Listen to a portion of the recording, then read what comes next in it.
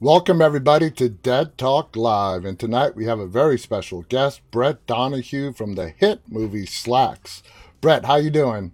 I'm doing really good. And Really Brett, good. How you I doing? I watched Slacks again this weekend. Have you Uh, ever figured out what B2B means?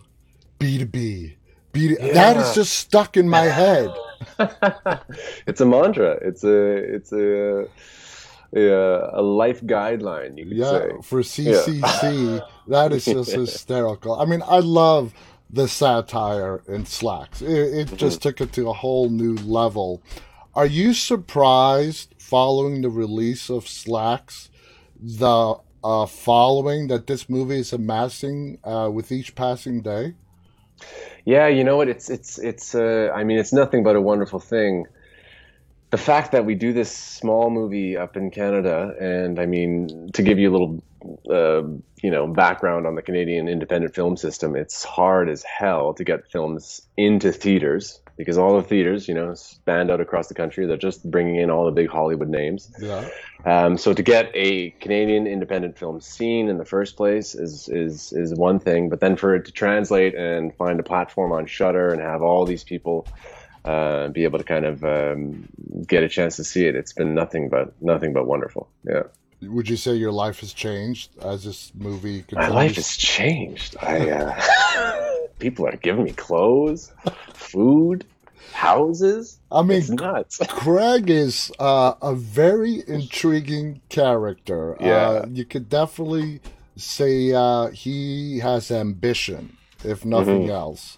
Hmm. Now, you have been in this business for a while.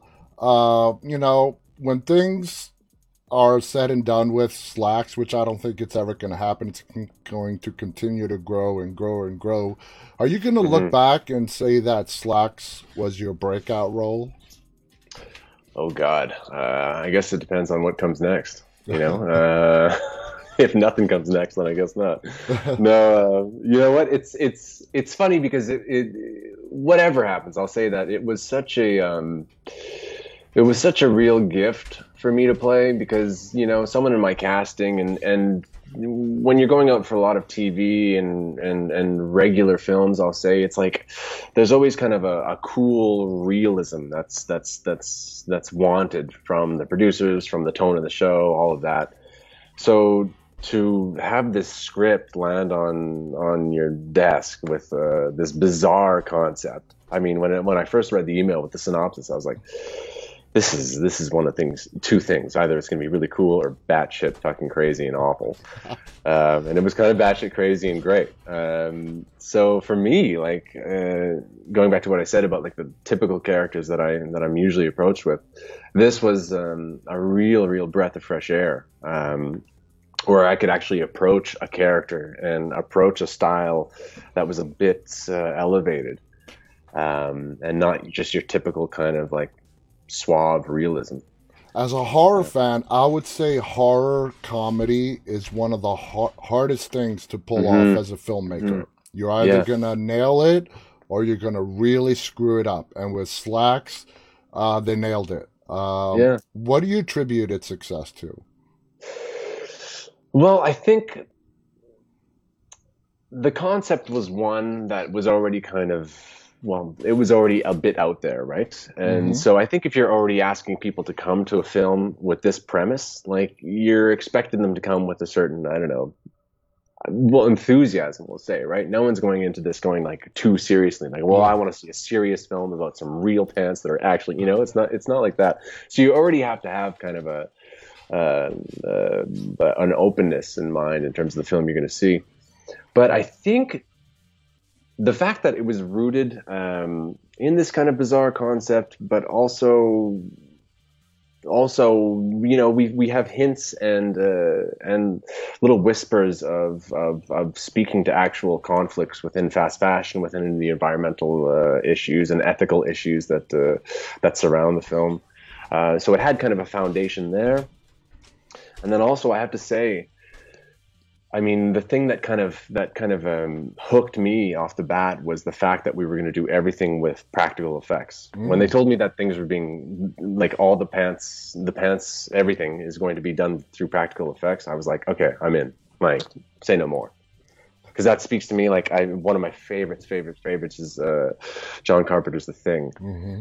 And what stands out and what makes that film so amazing, even to this day, and it's still, it's still legit to this day, is these amazing practical effects where you don't see the CGI dated in a certain way. You know what I mean? It was a movie when it came out in the 80s, was ahead of its time, and still Hmm. today it just never gets old. Like Oh. you just mentioned, there is a lot of social commentary in Slacks. Hmm. Child labor, Hmm.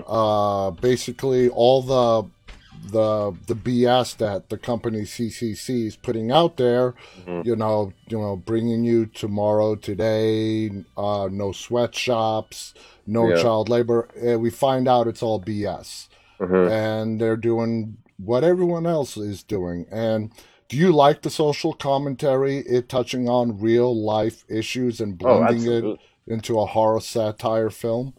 Absolutely. I mean, it's the best. It's almost the best way to kind of talk about some of these issues. Because if it was just a straight up documentary about the ethical horrors of fashion, then I mean, it would achieve a certain goal. It would reach certain people that wanted to really sit through a serious topic. But I think one of the best ways to actually put the lens on something is to do it in a satirical manner, or to do it in a way that has a little comedy in it. So people are kind of, their guard is lowered a little bit, and they can kind of see the issue while enjoying themselves in a movie. So it becomes an experience about many things. It's the enjoyment of the movie, and also this thing kind of lands and makes them think twice, or makes them think a little deeper about the issues at hand. And I don't know, it just kind of allows Yeah. that question to kind of penetrate further than I think it would if it was just, well, a straight up documentary. Exactly. And just moving forward to the end of the film, it surprised me. Mm. Watching the whole film, I expected Libby, who, was played by, I got her name right here, Romaine Dennis, who did a brilliant job at playing Hmm. Libby. Hmm. The way the movie ended, it was not a happy ending. No. Like you would kind of expect, maybe from a satire horror film. The ending was very, oh my God, what's going to happen now? Everyone is dead. We see a massacre ensue inside the store. Hmm. I liked it because it totally threw me off from what I was expecting.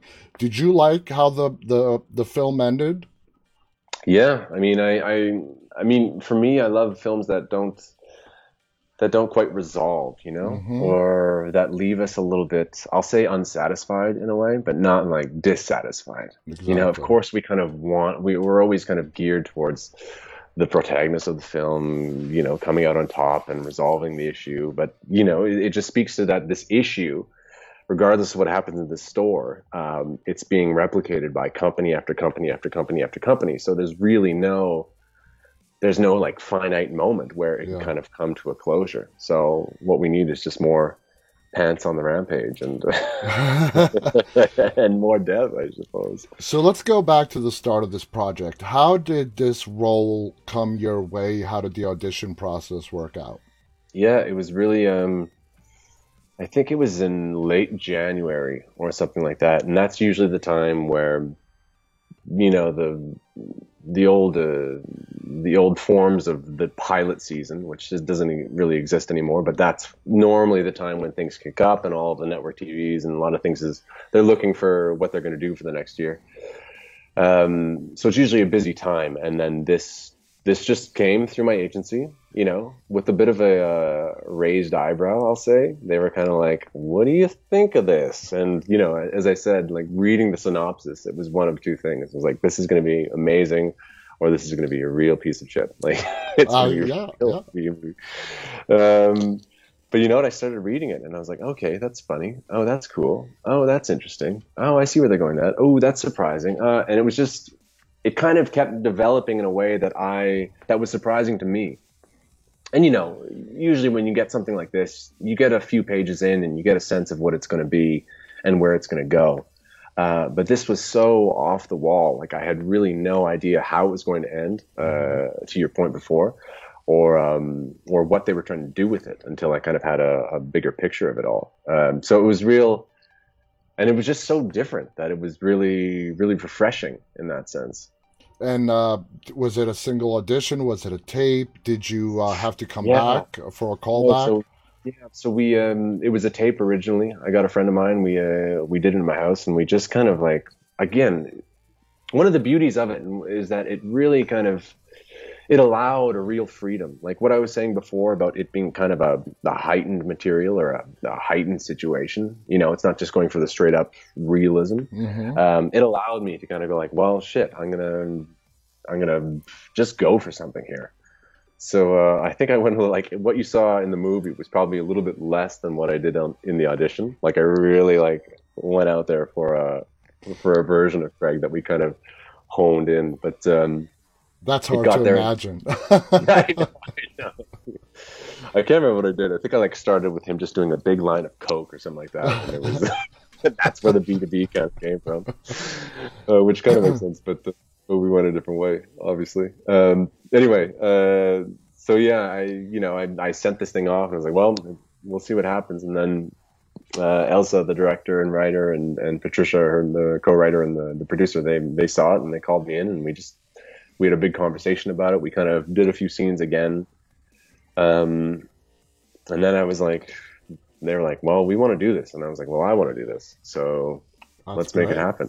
Now, when you got the role, and you said your audition, you took Craig to a way wacky level than what we actually saw on the screen. Was it a conversation between you and the director on how you guys wanted Craig to be portrayed in this movie? Was it a Yeah. collaboration? Oh, yeah, yeah, absolutely. From day one. Elsa was great in that matter. Because it was her first feature with a real full cast of professional actors. So she was quite open in terms of that being a new experience for her.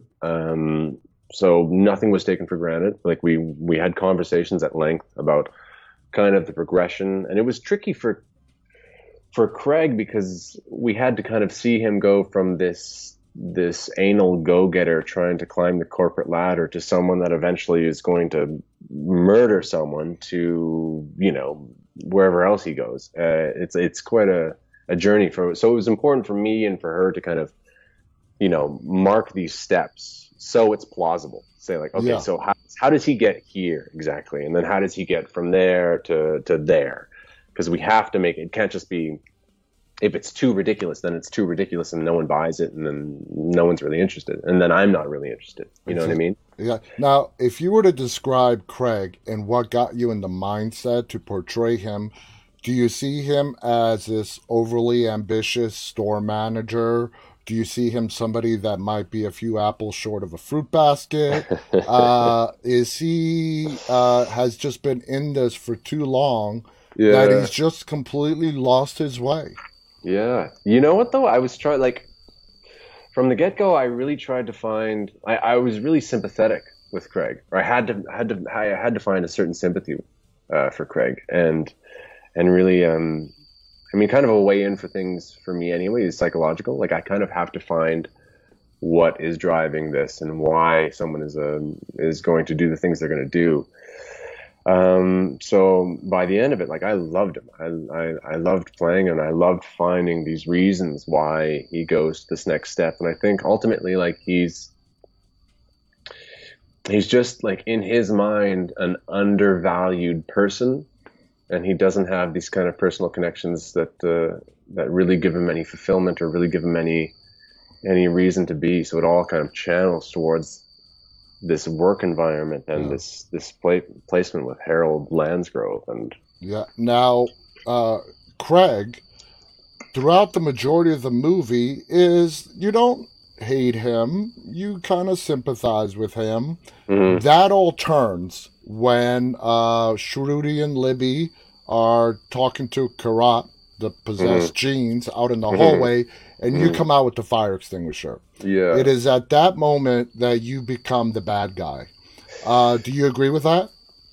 Oh, absolutely. Yeah, yeah, yeah. I mean, because for me, that's the moment where he's really hedging his bets and going, okay, so what is he going to do to kind of, what is he doing to be a good person in terms of his state and these two women that he's with, and what is he going to do to ultimately protect the company? Yeah. And ultimately, Craig goes the way of, spoiler alert, he goes the way of protecting the company. And he goes the way of, Jack Nicholson in The Shining, Yeah, chasing his exactly. family. You Which are, was like, I mean, I don't want to cut you off, but it was like, for me, just a ball to play. I uh-huh. mean, I mean, it's always fun to play the bad guy, and it's always fun to play, again, to align the psychology towards what makes someone go to that extent. And I Exactly. find that really interesting. And, this movie is a satire, like we discussed earlier. Everything is taken to an extreme level to the social media personality and how Hmm. that's portrayed, to the store, to where you and Libby discover the first body in the bathroom. You're Yeah, like, it's okay, you know. I know. What are the cops gonna do? A murderer, Yeah, unless you want to, trying to play it off as suicide. And Libby is looking at you and like, what is wrong with this guy? And then the yeah, second body pops up, and Libby's like, okay, that's enough. And then you're like, you know what? That's right. I'll go to Randy. And then you bonk her over the head, yeah. knock her out. As you're reading this script, and you're actually playing out these roles on the screen, uh, is there any, what's the right word, like past movies, TV shows like SNL skits that you try to draw inspiration Oh, that's from? interesting. That's a good question. That's a really good question. God, Because SNL is like the king of satire, you know what I mean? yeah. Shows similar to that. Or did you just not even think about that and just go within yourself and do it your way? Oh, wow, that's a really good question. I think there. I mean, for sure, there's a bit of Michael Scott in there. There has to be Yeah. that kind of presence. That it's the presence that's trying to. They're obviously the boss, and they want to be the boss and be respected as a boss, but they're also trying to be chummy and be part of the gang. Yeah, for sure, for sure, for It's a hard sure. question. I understand. Yeah. Yeah. I mean, Well, it's been a while too, so there it might have been a little bit more present in my mind closer to the shoot, but right now I can't say specifically anyone like in mind that I was like really really basing it on. But okay. Okay, that's fair enough. What do you find most intriguing about your character in Slacks? uh, I think his desire to do good, because even when he's doing bad, it's in his mind that it's for the greater good, Okay, yeah. though it's for the company.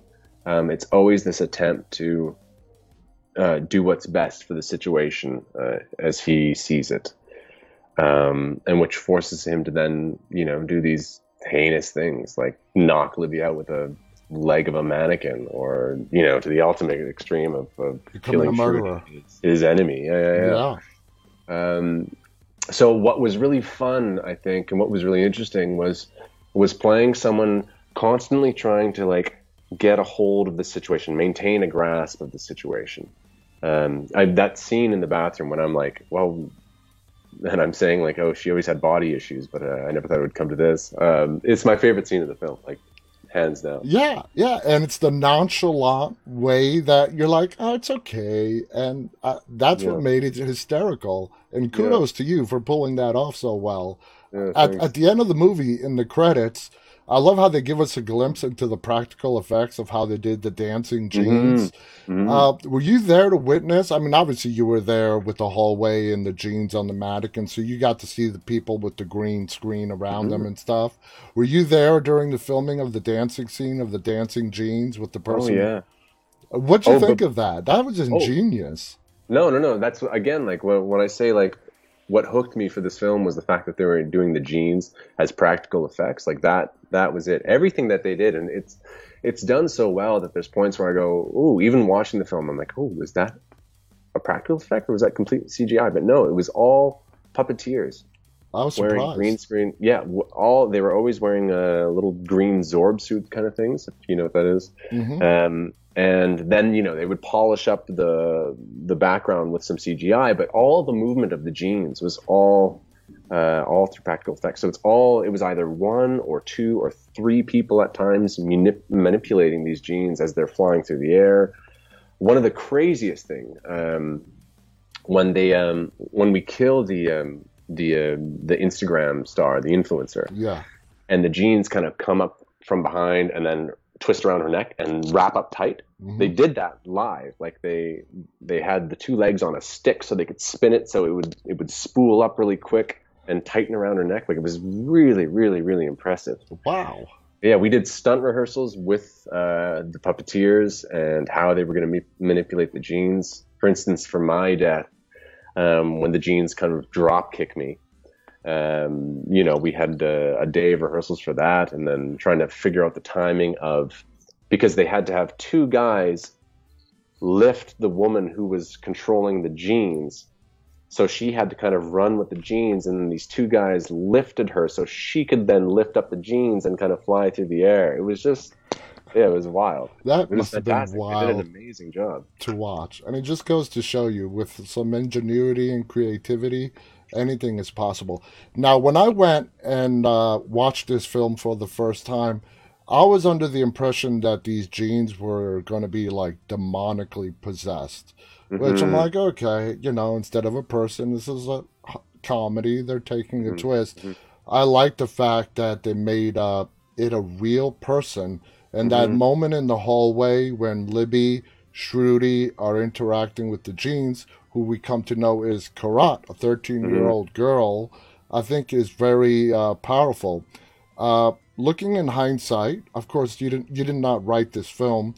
Do you think it played better keeping it a real person instead of making it a demon-type entity that possessed these blue genes?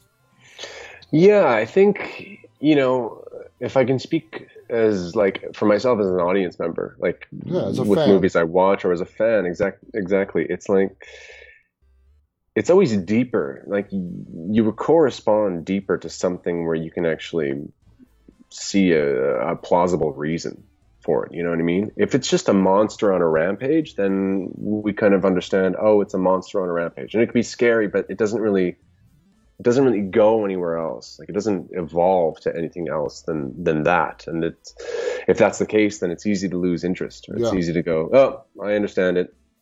What's next? Yeah. I It think falls with into this, the cliches that we've seen 1,000 times before.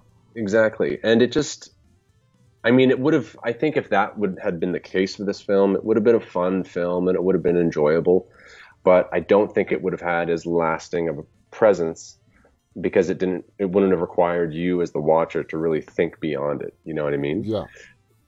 So by placing the spirit of the pants in Kirat, this 13-year-old girl, I mean, we get, it just opens up the whole conversation about the real world scenario, about child labor, and about, I think one of my favorite lines was Shruti's when she goes, well, how do you think, they can make a pair of jeans for $10 for $5 and sell them for $150?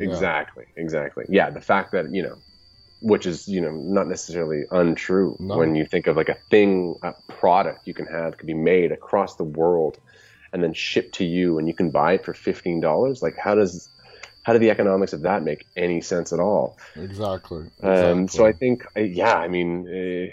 it just puts the film, it adds a complete different level to the film. And I think they're really smart to have done it. I love how this film gives us fresh faces that we haven't seen a lot of, like Romain and Sahar, who played Shruti. How did you guys all get along on the set? Did you find like an instant chemistry? Were you guys really having a blast behind the scenes? Yeah, it's funny. Sahar and I actually went to school together. Really? We went to a theater school in Montreal together. So there was already an instant, a well-established chemistry there. And I think everyone, I have no place for egos. I have no patience for them. That's just not how what I look to, or what I expect to see when working. And anytime someone arrives with something like that, even if they are someone that's quite established, it's like, come on, we're all here to do something. And if you're not here to do that, then just get lost. Exactly. So it was real easy. And, I think when it's something like this, when it's a what the film was, what it required, what it was about. It kind of takes everyone to go, okay, so on what level are we doing this? So it actually requires a real kind of collective effort, because everyone kind of has to get on the same page in terms of how we're playing this, like how we're playing it up, and how do we keep the tone consistent and all of that. So I think it was really, and it was well managed by Elsa and Marie Jalinas, who's one of the producers who I'd worked with before on another film. Yeah, everyone was really great at being pretty open and being pretty Awesome. gung ho about being there. Awesome. How long did shooting take from start to finish? God, I think it was. I'm pretty sure it was 3 weeks. We did the whole thing in 3 weeks. It was 3 weeks in 3 locations. Okay, that's pretty Yeah. good. That's pretty good. Yeah. You've been in a couple of other horror films. Mhm. What is it? What's the difference being in a comedy satire, horror film as opposed to an actual serious other type subgenre in the horror realm? Is there any Yeah. difference? Is it all the same? Is it more lighthearted? Do you have to go into a different frame of mind to pull off the comedy aspect along Yeah. I as think opposed to the so. scare? No, I think so. I think horror is tough. It's tough because you really have to collectively create that tone, right, and maintain that tone. Hmm. Otherwise, if it falls short in one performance or somewhere, it can kind of like really be a chink in the armor for the whole thing.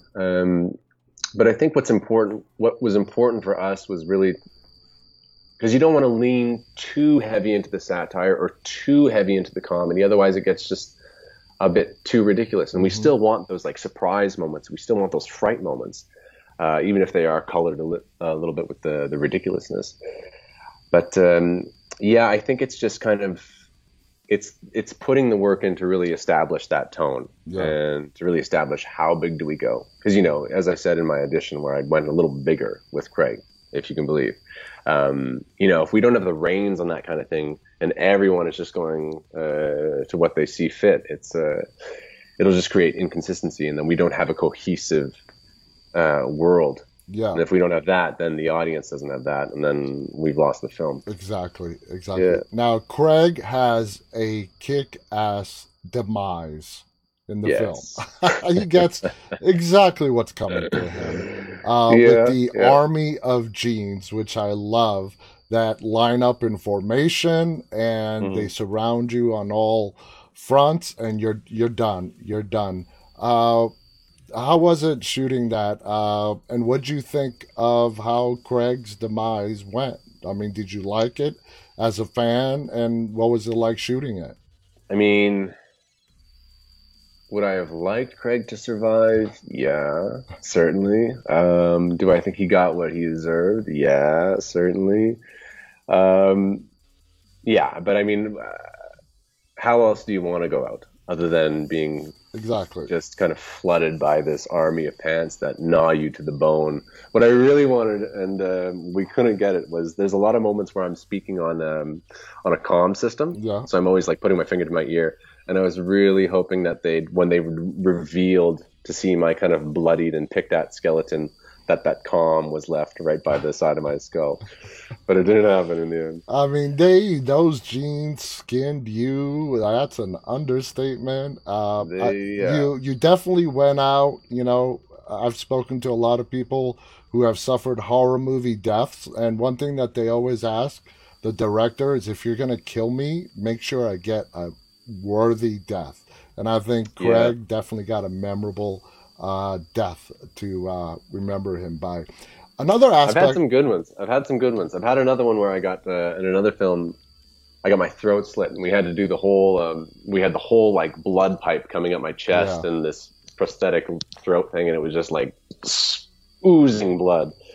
So I've had a couple good deaths, but like being gnawed to the bone by an army of pants, that probably, I don't know if I'll ever top that. Like, No, what can I do to top I that? can't see that. And what I love about this movie that I think is absolutely hysterical, that you've never seen in any horror movie before, is these genes really know how to clean up after themselves. They don't even Yeah. leave a spot of Yeah. blood anywhere. I found that hysterical.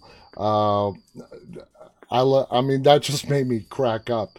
Now, going back, how do you feel? Would you classify yourself as a horror fan? Do you like the genre? I'm not talking about acting, and then as a fan, do you like horror, or is it okay with you? What are your feelings on the overall horror genre? Yeah, you know what? I'm not big into like the like gore type horror, blood and guts kind of thing, but like for a film to effectively, like, I have nothing but respect for a film that effectively scares the hell out of me. Yeah. Yeah. Oh, looks like, oh, there I am back. Am I back? Oh yeah, we got you. Oh, you got me? Okay, Yeah, yeah. yeah, Yeah, like if I can kind of buy in and really be freaked out, like that is nothing but respect. So like thriller kind of horrors, like I'm that's right up my alley. me too. Me too. Blood, guts, and gore doesn't impress me. It's not scary to me. But something that is deep in character and storyline, that actually also scares you at the same time, that's what I Hmm. love. That's what I love as a horror Hmm. fan. Now, again, what going back to the ending and how it ended with Libby, do you think it was left intentionally that way for maybe the possibility of this franchise continuing? And well, actually Ah, turning into a franchise, I should say. yeah. No, it's a good question. I think what they were trying to do was just put it out there in terms of like kind of what we discussed before. Like, there's no, there would be no real like appropriate closure point Yeah. because the problem is bigger than this one store or this one company, right? Um, but I mean, I would love to see more of Kirat taking her revenge Yeah. and going to different franchises and just the story expanding. I mean, I'd be happy with that. And that's where the surprise for me came, where the ending surprised me, which is something really good. As a person who's watched a lot of movies, horror movies Yep. in particular, you expect it to go, okay, Libby's going to talk Karat down. Yep. They're going to detach themselves from the genes. They got their justice. They got their Right. voices heard. But it went completely another way. And these genes now are looking for beyond justice. They're out to revenge, Yeah. to avenge themselves. Um, how do you feel about that concept? I love it. It totally threw me off for a loop. Yeah. I mean, it's nothing but fun for me. I mean, to imagine these genes continuing their rampage, like to going to other CCC stores and recruiting more of the super shapers. That's the thing. We were the flagship store in our region, we could say, Yeah, but plausibly, there's a lot more of these genes out there. There's a lot more of we'll say Kirat's blood infused with this genetically modified yeah, cotton, which was another thing that we haven't touched upon, which I think was brilliant in terms of the facade of this company being super ethical, super conscious, only using organic materials, not having any child labor. But then, it turns out they're using this GMOs. Yeah, yeah, this specific GMO, and her blood infuses with this GMO, which causes this kind of creature to be. I thought that was really, really, really smart, really fun. really unique. Now let's go back Yeah. to you. Let's go to you. Your the start of your career.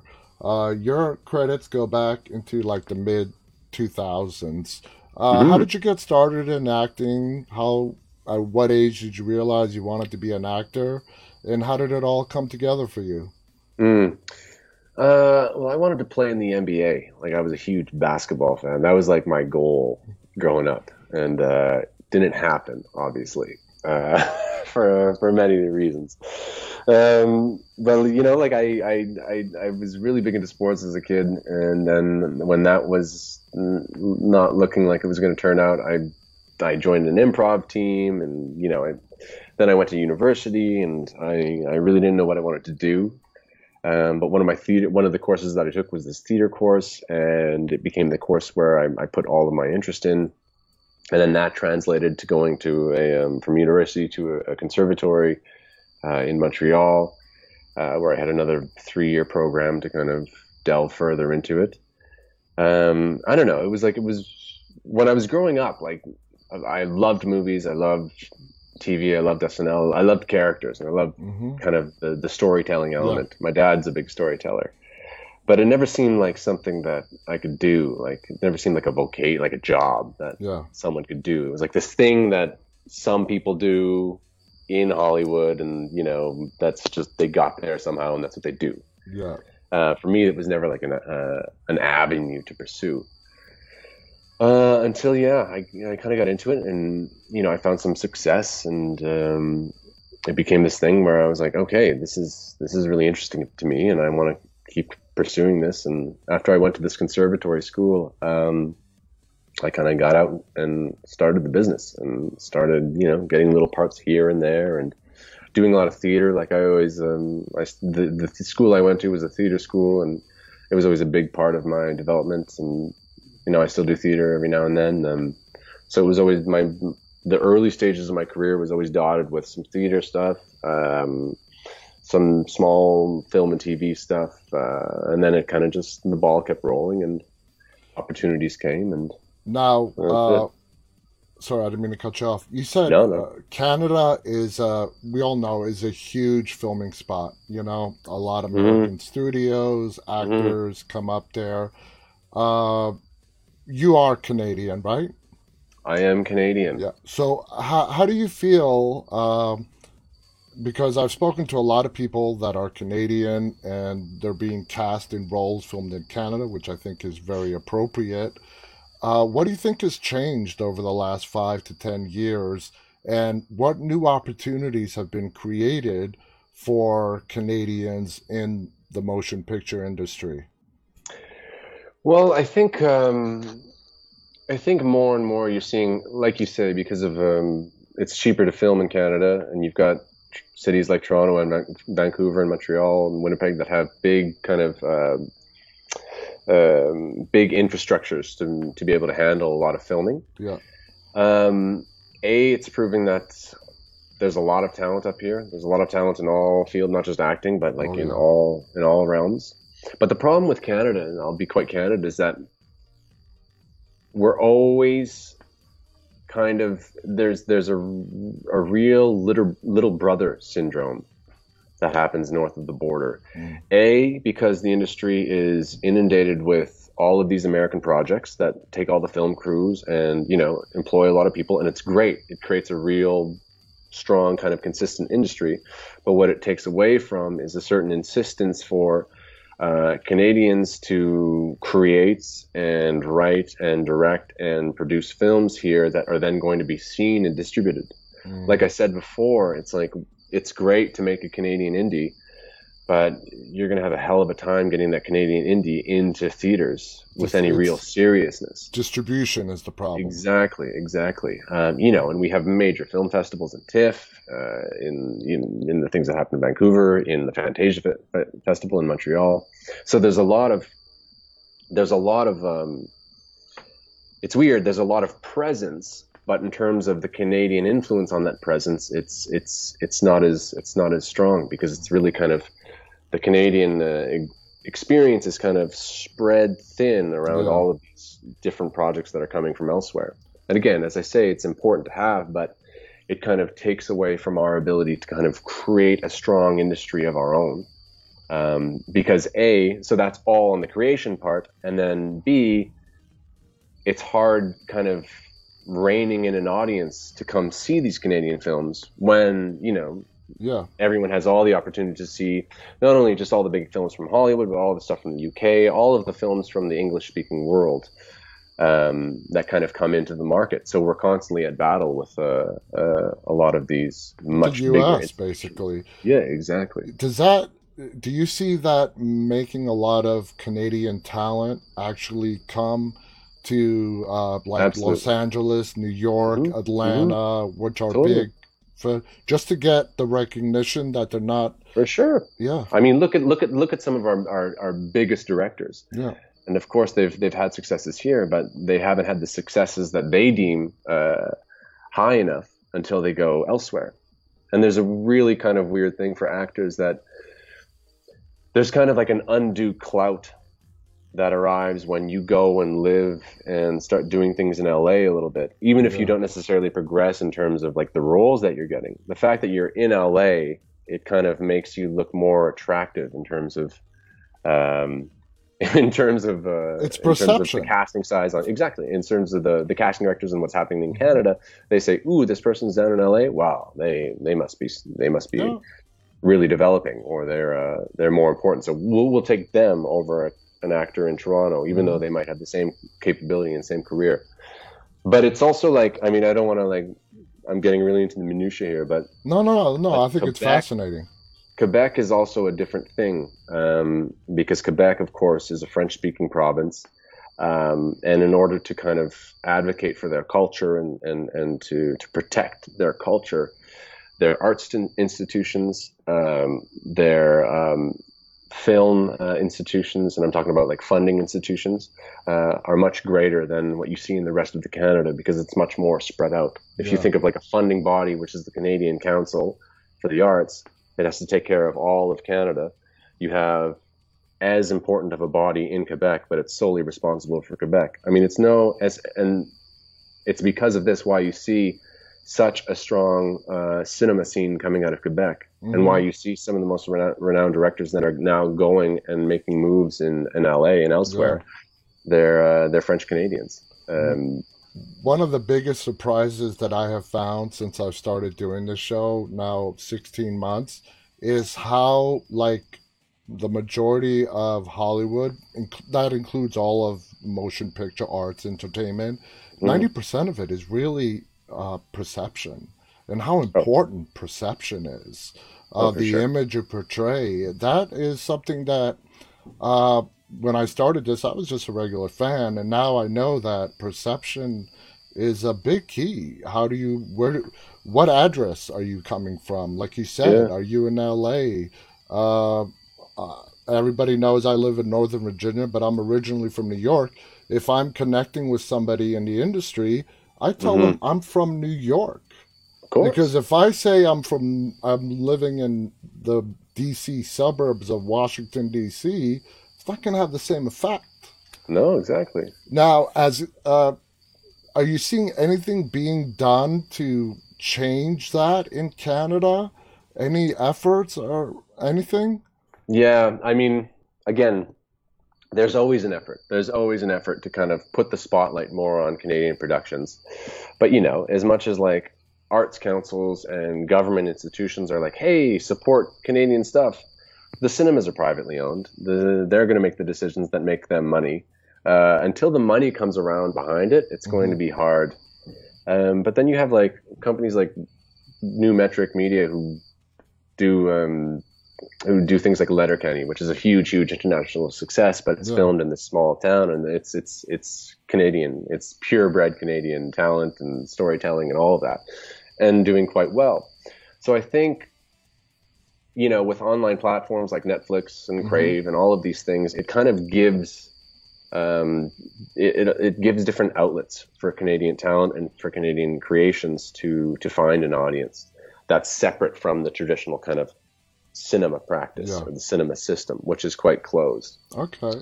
Now, have you ever considered like moving to LA or New York to further your career?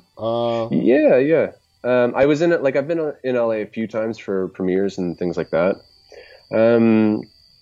And it's kind of funny. It's like one of these. There's always seems to be. So Slacks was actually a thing that interrupted one of my trips down to LA. I was like, okay, I'm gonna go this year, and then I got this film right off the bat.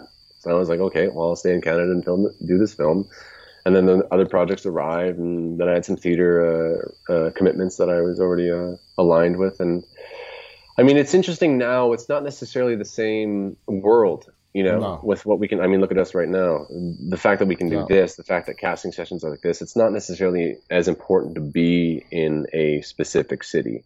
other than like what I had mentioned before about Yeah. this undue clout that comes with it. But And it's very evident. Hollywood has changed. mhm, COVID sped up a path that the industry was on. COVID sped that up mhm, tremendously. And yeah, you see all these studios, distribution companies trying everything and anything to see what the new model is going to be. What is going yeah, to be the wave of the future? What is going to work? yeah, Everything has changed. The book, from marketing down to public relations, everything has to be rewritten in this new world that we're living in. We're still in COVID. COVID is, again, back on the rise again. It's like a nightmare that won't end. And this industry in particular is trying to find the model that they're going to use moving forward. How do you mhm, feel as an actor? You know, what do you think is going to end up happening? I predict that there's going to be a lot of mergers because of all the different streaming platforms, everything yeah. moving from theaters to home and streaming, and every major studio having their own streaming platform. I predict there's going to have to be some mergers because people are not going to sign up for 20 different streaming services to No, watch what they want to watch. How do you see that unfolding? it's kind of weird. I mean, the positive aspect of it is that people, you know, if you subscribe to said whatever, you have access to a lot of things, and a lot of different kinds of stories and a lot of storytelling from all over the planet. Yeah. But then you get these kind of monoliths. Like I think I don't know if it was last year, the year before. I think Disney was responsible for what like 80% Yeah. of all tickets sold at a box office. Like, and Mm-hmm. that's crazy because Yeah. it creates an unprecedented amount of influence. You Mm-hmm. know, as much as we think of like the golden days of Hollywood, whatever 3 or 4 studios that were doing everything. Mm-hmm. Um, Now we're kind of back around that kind of thing, even though it looks like we've got all this choice.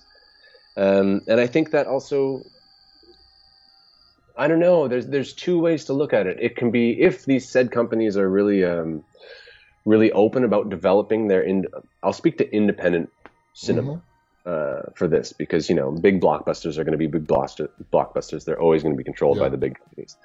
But independent cinema, I think there's a an avenue where this goes where these companies are much more excited and ready to accept a lot of different independent companies in terms of what they're producing, support them, and then give them a platform in terms of distribution. Yeah. Or it's going to be harder for independent companies to exist Mm. if they're not under the moniker of, say, Marvel or And say that would suck. that would really suck because you know, and that's what we kind of lose when we lose the art house cinemas as well. You know, Mm-hmm. the repertoire cinemas where you get a chance. Like I mean, even Slacks, it played across Canada, but it played in a collection of some bigger movie houses and some smaller movie houses. And if Yeah. those smaller movie houses weren't ready to accept it, then it wouldn't have had an audience at all. And Wow. it's really, Yeah. you know, it's really sad. It kind of it's a certain death to a certain independent filmmaking. I mean, I'm a Yeah. big supporter of independent films, and I hope that never happens. Now, in regards to your career, what are you currently working on? What's in store for you? Right now, I've got I think coming up Thursday. There's a show up in Canada called Private Eyes. I have a new episode coming out on. Being in Quebec, I've started working on some French stuff. You know, I don't speak French it's not my native language, Mm-hmm. but I've learned it over the years, and some opportunities have come. So we're going to be doing a second season of a show called Portrait Robot coming next year. You know, I've done with the pandemic, it kind of altered everything. Yeah, Uh, everything is now audition tapes and stuff. Yeah, and some projects that were supposed to be didn't be, and some others kept going. So I was fortunate in that sense. I'll be on some video games coming up as well, doing some voice work, and Nice. yeah, just Nice. looking for the next thing. That's awesome. Brett, it's been an absolute delight talking to you, Hey, and John. it was a fascinating conversation to get your insights on the movie. which, guys, if you have not watched it yet, Slacks, Slaxx. It's available on. Let's let everybody know where it's available. It's available for streaming on Shutter, Mm-hmm. and it's available for rent or purchase on all the major Vudu, Yeah, Amazon Prime. Amazon, everywhere. Yeah, Guys, Apple. check out Slacks. It's funny. It hits on a lot of very real social issues that are relevant today. The satire is just hysterical. The acting is brilliant. The story is brilliant. And just watch it. It'll be the funnest 80 minutes you've had in a while. Yeah. Brett, thank you so much for coming on our show. Any final thoughts you want to share? No, just what you say. If you can find it, go check out Slacks. It's a real gem for me. It was a real gem of an opportunity, and I love the film. So I'm just excited for more people to see it. And thank you guys, Dead Talk Live, and you, John, for Absolutely. inviting No, me and it's having our this great pleasure. conversation. It's our pleasure. And remember what I said in the beginning. Slacks is still just just over a year old. Hmm. I guarantee you, this movie, to compare it to another horror, let's say Shaun of the Dead, uh, Yeah. you see how big the following for Shaun of the Dead has happened Hmm. over the years. I Hmm. always tell people that a movie does not cement itself on opening weekend. No. History is the judge of where a movie's going to end up with. You mentioned The Thing earlier. The Yeah. Thing, when it came out, it got shredded to pieces by critics. Yeah. They Yeah. hated it. Yeah. They hated it. And fans were not too happy with it. Now look where it stands. Exactly. Exactly. So I think Cult Slacks is, classics. yeah, Slacks is gonna, I think it's gonna keep creating it's gonna get a nice cult following. So, Well, I hope so. Brett, thank you so much. I want to thank all of our audience who's tuned in tonight. We'll be back again tomorrow. On behalf of Brett Donahue and myself, stay safe and stay walking. Good night.